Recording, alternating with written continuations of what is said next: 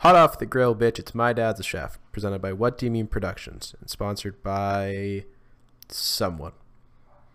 As you hear my voice in the intro, for those of you who do not know, I am Bill, one of the co-hosts of this podcast. Typically, my co-host Kyle is the one to do this intro.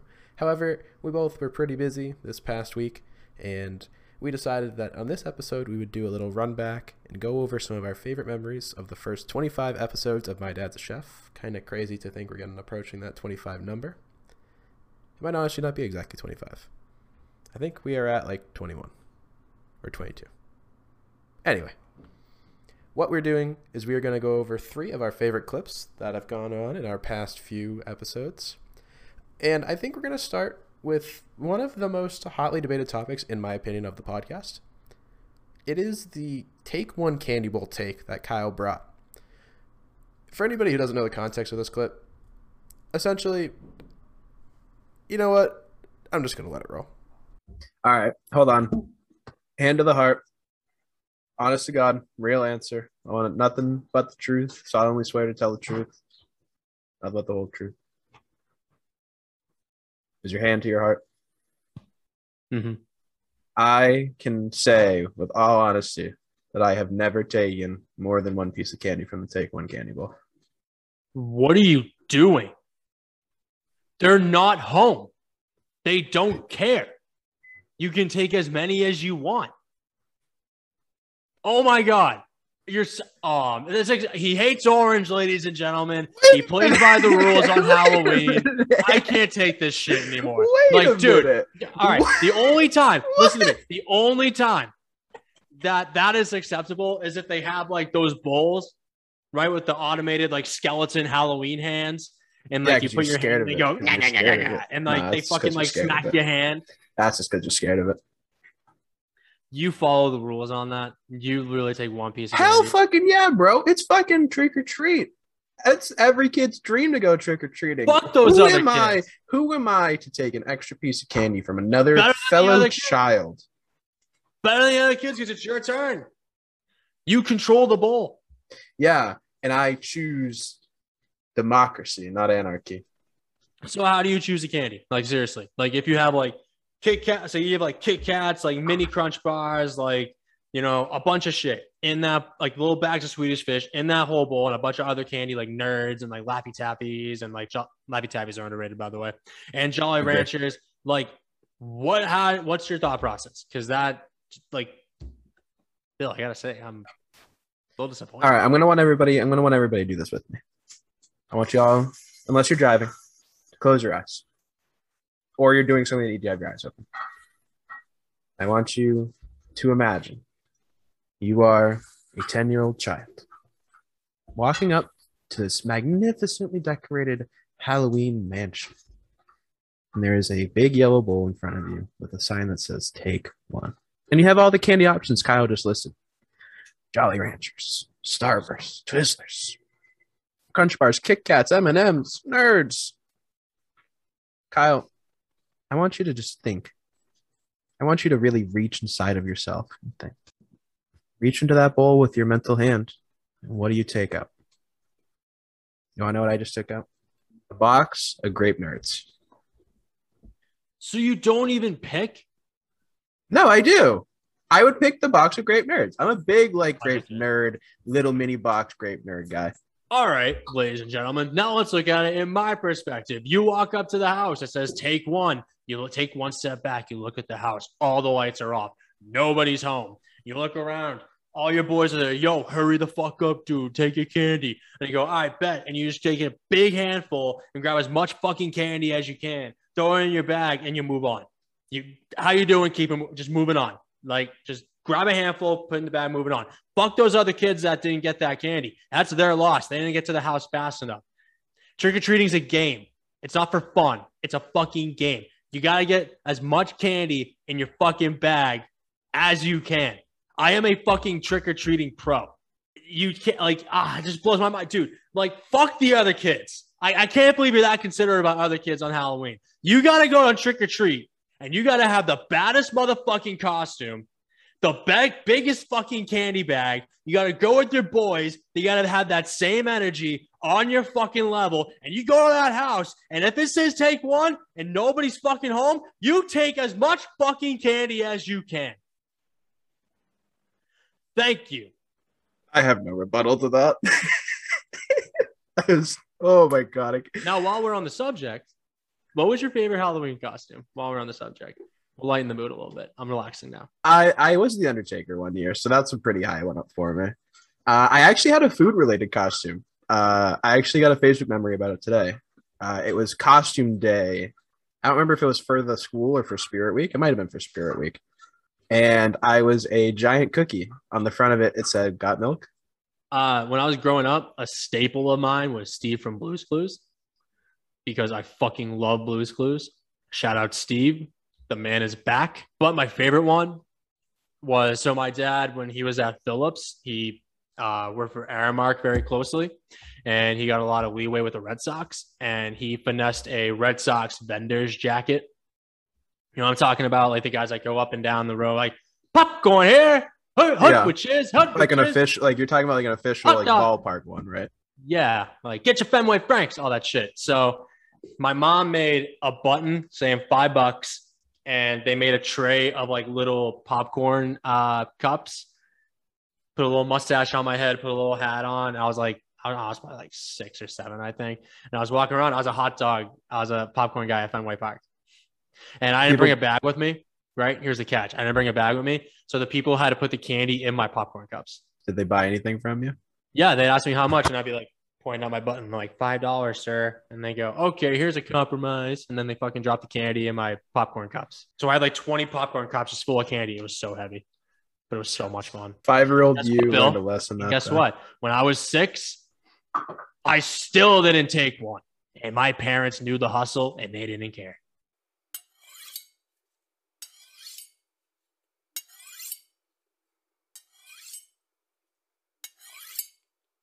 I still believe, by the way, that it is not a bad thing to not take one at the candy bowl. I think it's perfectly fine. Respect your fellow kids. I don't know. But I will say also that is genuinely one of my favorite moments of this podcast ever. I mean, there's very few things that can just make you belly laugh. And hearing Kyle just get so hot and so passionate about the Take One Candy Bowl thing was just so fucking funny. So we'll roll right along into a second clip, one that is really fun. We only had 2 interviews during our tenure here at My Dad's a Chef so far, and we do hope that in the rest of this year 2022 and the show overall to come that we will indeed get you some more interviews with food personalities, people in the industry, restaurant owners, small business owners, everyone of the likes. And our first one we did was with Warren of Modern Butcher in Newburyport, Massachusetts. And for those of you who don't know, their roast beef sandwich, which is a local New England delicacy, probably more North Shore, is phenomenal. And anybody who knows them knows that. And we talked to Warren about kind of where it came from, how he makes it, what sets it apart. And then we also talked about a couple of the sandwich of the days. And I honestly really love this interview. If you guys have not heard our interview with Warren, definitely go back and listen to the whole thing. And this is only a clip of us talking about the roast beefs, but trust me, if you guys haven't been down to Modern Butcher in Newburyport, Massachusetts, go get one of those roast beefs on a Saturday. It'll be worth it. You guys are very well known for your roast beefs. Yeah. It's literally no secret. You guys arguably might have the best beef in the North Shore, and that's pretty high praise because that's what we're really known for. Yes. So, can you give us a little insight? What makes the ideal roast beef sandwich? What goes into a proper 3-way? And, if you're even a fan of them yourself, what roast beef is your favorite? Kind of dive into your science behind it. So the roast beef sandwich, it's a funny one because it has a formula. You're locked into it. There's nothing you can do to change it. You have to use James River barbecue sauce. You have to use American cheese and then mayo. That's your 3-way. The only thing that we have freedom to play with is the beef itself.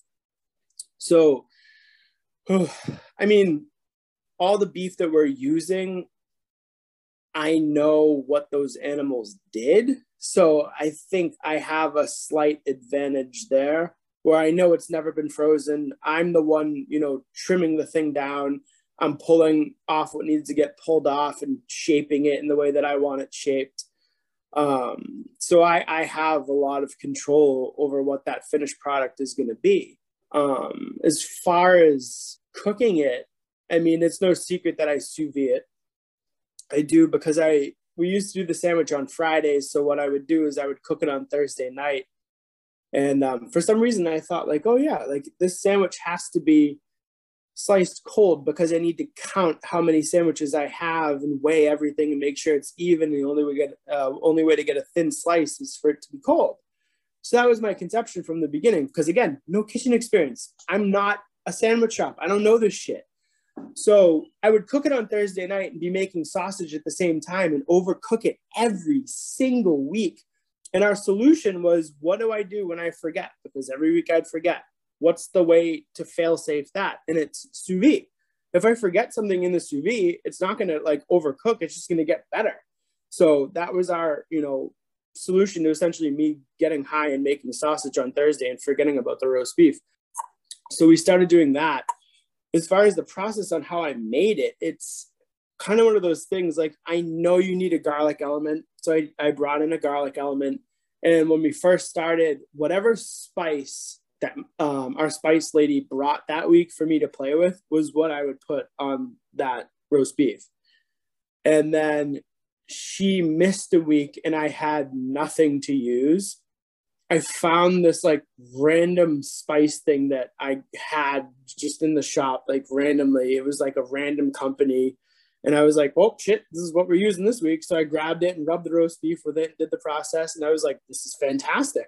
And then unfortunately now I'm stuck using that spice in the same process that I've been doing. So I'm now using this random spice thing that I modify slightly because there's a couple things I need to add and tweak on it because there was something not right about it the first time we did it. I needed another note of essentially sweetness. So I add a couple things to it to kind of bring out the sweet part to combat the James River, like the slight spice on that.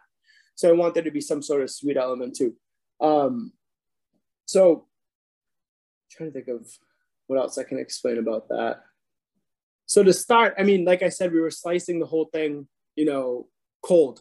I'd come in Friday mornings at like 4 a.m, slice all of it, weigh everything out, portion everything, and then have it ready to go. And then we'd go through our process. And we recently hired a chef. And this Juan, if you're watching this, you're literally my hero. Brought him in and he kind of brought like a whole new insight to everything. And he's like, okay, we're scratching this whole process. This is how we're going to do it. This is how to be efficient. This is the way it should be done. So he changed the whole thing and sure as shit, it worked. We switched it from Friday to Saturday. No phone calls. You physically have to come down for a sandwich. Everything's sliced hot right into the bread, which the scary part of this whole thing is I don't know how many sandwiches I have to sell. So I'm kind of doing this whole thing blind up until about 3 o'clock where I can kind of gauge how many I'm going to have left. And it's still an estimate. So we're kind of guesstimating like, okay, there'll be 12 sandwiches left. And we've, knock on wood, made it through every single Saturday without selling out, which is fantastic. And that's our goal. So we're making more than what we need. So if you're coming, you're getting a sandwich. And then we, reuse the leftovers for something else. Like we'll make like a Philly cheesesteak or something. So as long as we have enough to cover us through that day, we're totally good. As far as the roast beef that I like to eat, this is a funny question. Someone had asked this before too. And I didn't say what it was because I wasn't sure what people would say. Honestly, at this point, I don't give a shit. My roast beef place is Billy's Roast Beef in Wakefield. Hey, Billy, look at that. That's my spot. Billy's Roast Beef in Wakefield. I've been going there since I was a kid. And I brought Lisa there and she hated it. And I still love it because it's what I grew up eating. And that's the other thing about the roast beef sandwich too, is that it's one of those foods that people have an emotional attachment to. So if you put my sandwich next to your home shop sandwich that you've been eating since you were a kid, you're going to pick that sandwich over mine. It doesn't matter how good my sandwich is. You get emotion from eating that sandwich. You get a feeling, it provokes something in you. it's a trigger for you. So yeah, you're going to pick that sandwich. And that's something that I understand. And I do the same thing. Like if you put my sandwich next to Billy's, I would eat Billy's and be like, yeah, mine's good, but like this is the one I want to eat because I have an emotional attachment to it. And a lot of people are starting to understand that. It's one of those things like you don't think too much about because every town has it. Everyone eats them. It's a thoughtless, a thoughtless thing. Like it's just so simple. Rich, poor, doesn't matter who you are or where you live, you eat that sandwich. And it's like a staple in this area. And again, it's an emotional thing, not like you cry, you eat the sandwich. It's like an emotional, like I think of like my childhood when I eat the sandwich, like I'm at peace. I think of being a kid. Like it's one of those things that, yeah, everyone has some sort of attachment to it. And it's pretty special. It really is. Oh, that's I agree, and I know we said it too. We know love and passion into food is definitely an important quality of it, and it's nice to see you're getting so passionate and emotional about stuff like that too. Now we don't want to just exclusively call you guys roast beef guys because we know you guys have other sandwiches of the day too. Do you have Yeah. another favorite sandwich of the day? One that's your personal favorite? Shit. Honestly, we've done so many of them. I don't even remember any of them. And honestly, they all give me such anxiety that I hate all of them. Just the stress and stuff that revolves around it. And like trying to explain to people that like, we're not a sandwich shop. Like we do one sandwich a day and we do it for fun. We do it because it's fun for us. And it like helps us with our ADD because doing the same shit day in and day out is hard. So if you throw another element in there, it helps. There's one that she did that it was like roasted turkey breast with bacon, avocado, like a chipotle mayo, caramelized onions or something like that. That might have been my favorite one. That might have been my favorite. That one sounds pretty fucking good too. Yeah, and I hate turkey too. I really do. I mean, I eat turkey once a year. Sliced turkey, like deli meat turkey, that I'm okay with. But like actual turkey, once a year. And then if she makes the sandwich, I'll eat it then too. But I can't it doesn't do it for me. That's all right. Turkey can be that one then. No, that's pretty cool. No, I guess as long as it's made right, I mean, we've consistently overcooked the shit out of turkey, so I just associate it with like a dry mess. And being Italian too, every time we eat Thanksgiving dinner, turkey's like the 8th course. So by the time you even get there, you're just full and you have to force it in your mouth because you still have to eat it because it's Thanksgiving. So I just have that association with the two where I'm just like over full and trying to force down one piece because I have to say I ate turkey because it's Thanksgiving. So I don't know. That's just my issues. I don't know. Are you a big make a sandwich out of the roll guy on Thanksgiving? Yeah. Oh yeah. Yeah. I mean, the majority of the turkey that I eat too is alone in the kitchen because I'm eating the neck and I don't want anyone to see me eat that.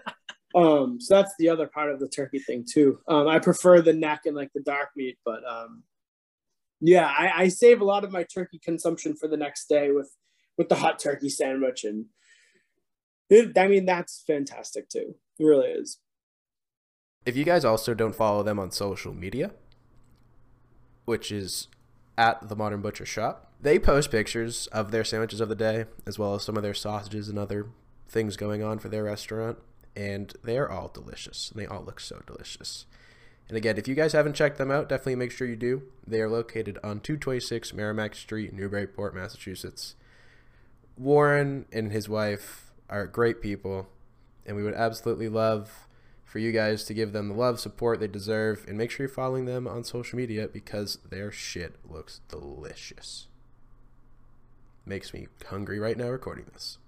Might need to go take a break. And the last clip we're going to be showing to you guys tonight is one that I think really was us hitting a good stride with our content, and I'll be a little candid here. This is one of our better performing episodes, the chicken tender shortage dilemma. And this argument, I think, really set the tone for the episode. Not even an argument, just discussion. At the time, and I am not aware if it still is a thing right now, there was a shortage on chicken tenders.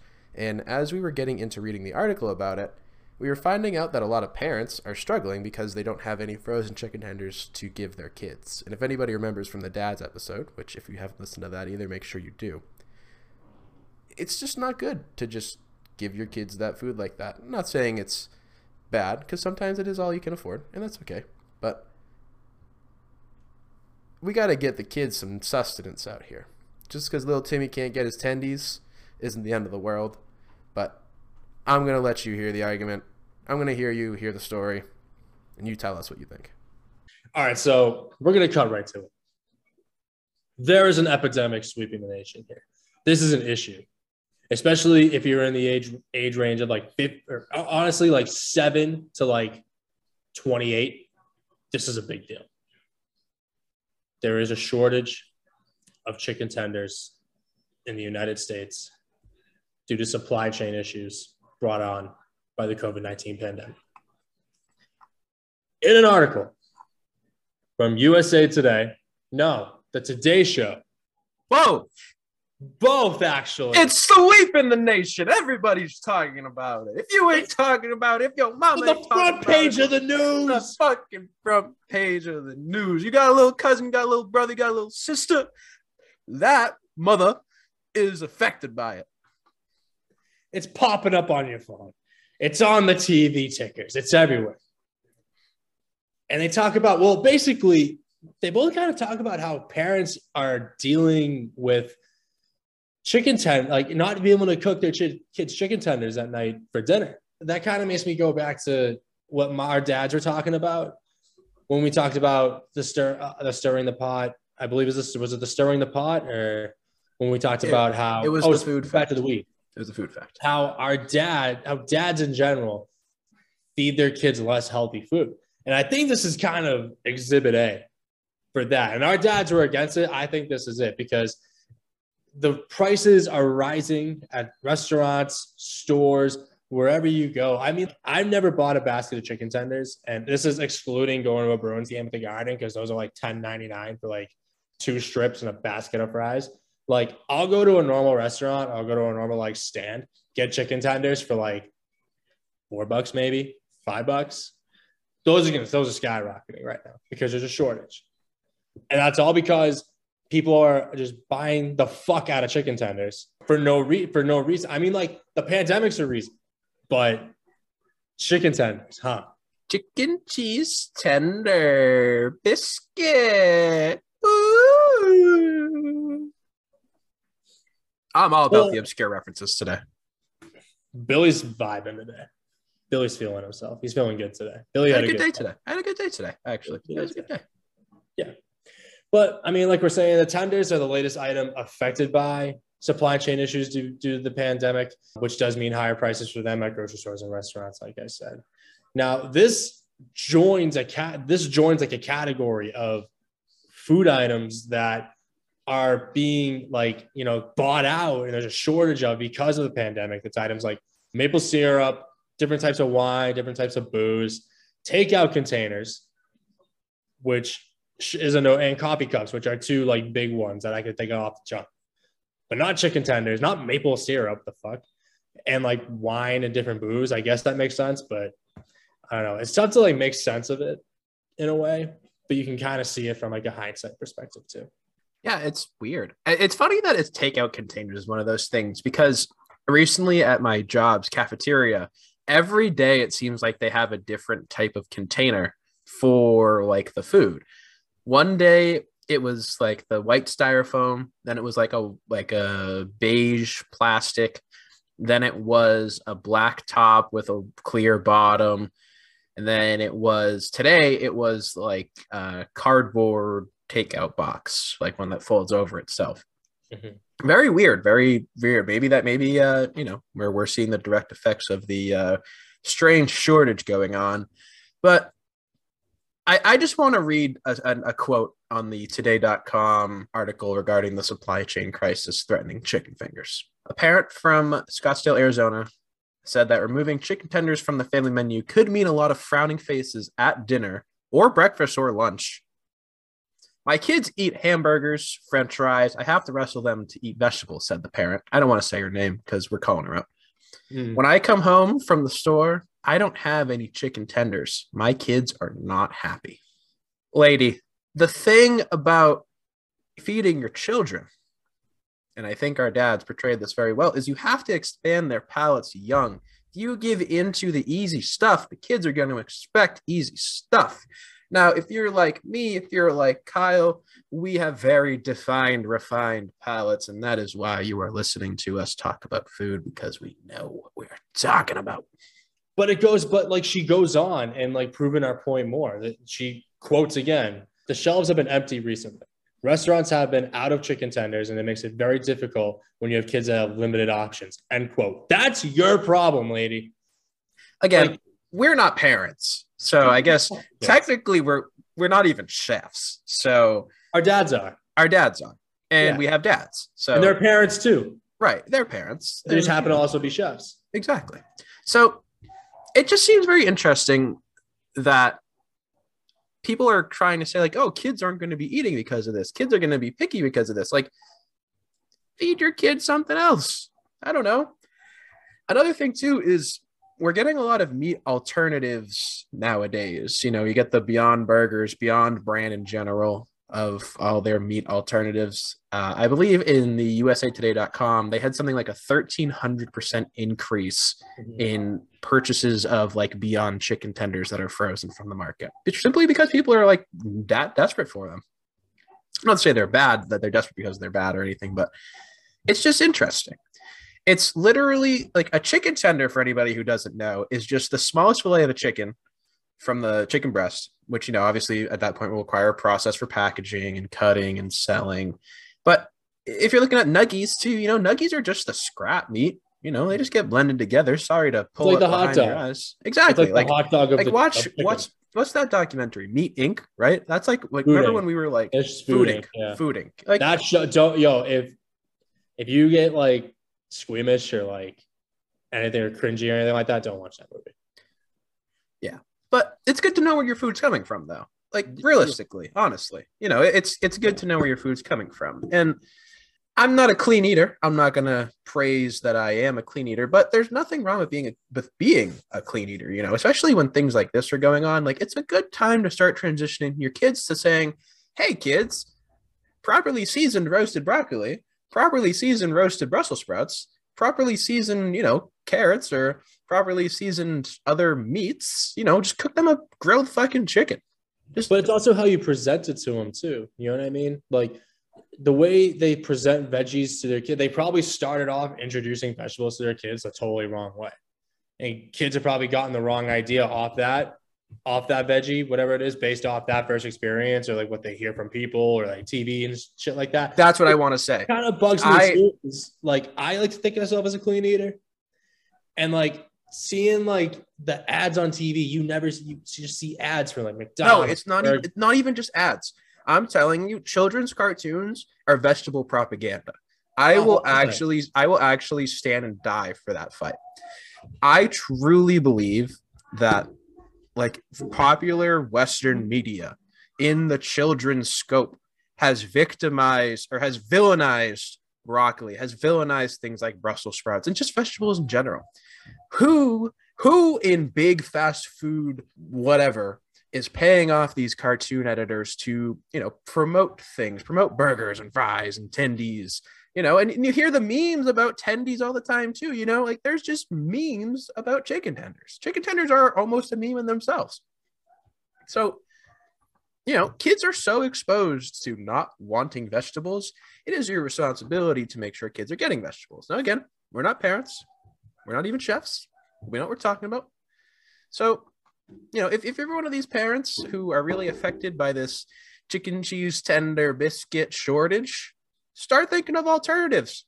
Don't sit and complain. That should be your motive for life, too. Don't just sit and complain about the bad things happen to you. Take action for your actions.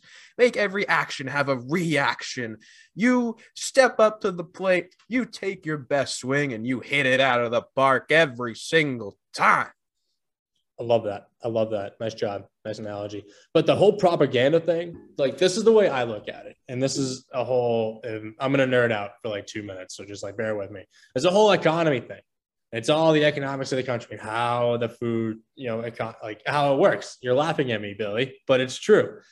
So organic foods like veggies, fruits, and whatnot, they're better for your body. Correct, right? So those are obviously going to cost more money because the more you can get out of a person that wants to better their body and whatnot, the better your dollar, the better your profit, the better your profit maximization of that certain fruit or veggie. Correct, right? So fast food, it's quick, it's easy, it's unhealthy, it's fun. When they have commercials, posters, the McDonald's in general, a big yellow arch with red lettering. Burger King, you add a little blue in there. Taco Bell, you have a big ass bell, and it's like red, purple, blue, and they're just colors. And that's what attracts little kids too. So when you have a McDonald's commercial popping up and you got purple, blue, pink, green, and you got friggin' the Hamburglar chasing down Ronald McDonald, fun cartoons, kids are going to gravitate to that more. And parents are going to look at it and they go, you know what, man, like if my kid really wants this, it's better than me spending $12.50 on 6 chicken breasts, $4 for a bag of broccoli to have for dinner tonight, where I can go to McDonald's and get $10 and get like 4 McChickens and like 3 McDoubles or whatever the hell you get. You know what I mean? That's why. And that's me also going back to my point. It's just presented wrong and it's just presented like terrible. So like, it's a big, like I said, it's a big deal for us that are like 7 to like 28 years old. But this is pointing it out, whereas parents are trying to get in being like, this is a problem from us too. We need to make chicken tenders for our kids. We don't want to cook for our kids. That's a you problem.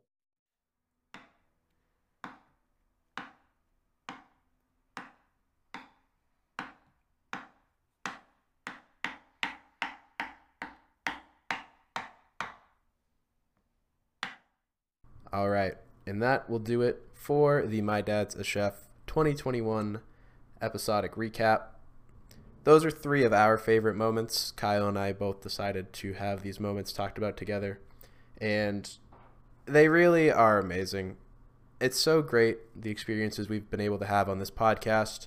And again, I'll speak a little candidly and say that we have been having a whole ton of fun. We do hope that 2022 continues to be a strong year for us. We do have a lot planned content-wise. We do have a lot planned business-wise on my sense for What Do You Mean Productions. If you guys don't follow What Do You Mean Productions on social media, at WDY Productions on Instagram. We have a lot planned, and I think that if you guys continue to follow, make sure you guys are also like, rate, sharing the pod. I didn't give you guys your dessert, so here is me giving you your dessert.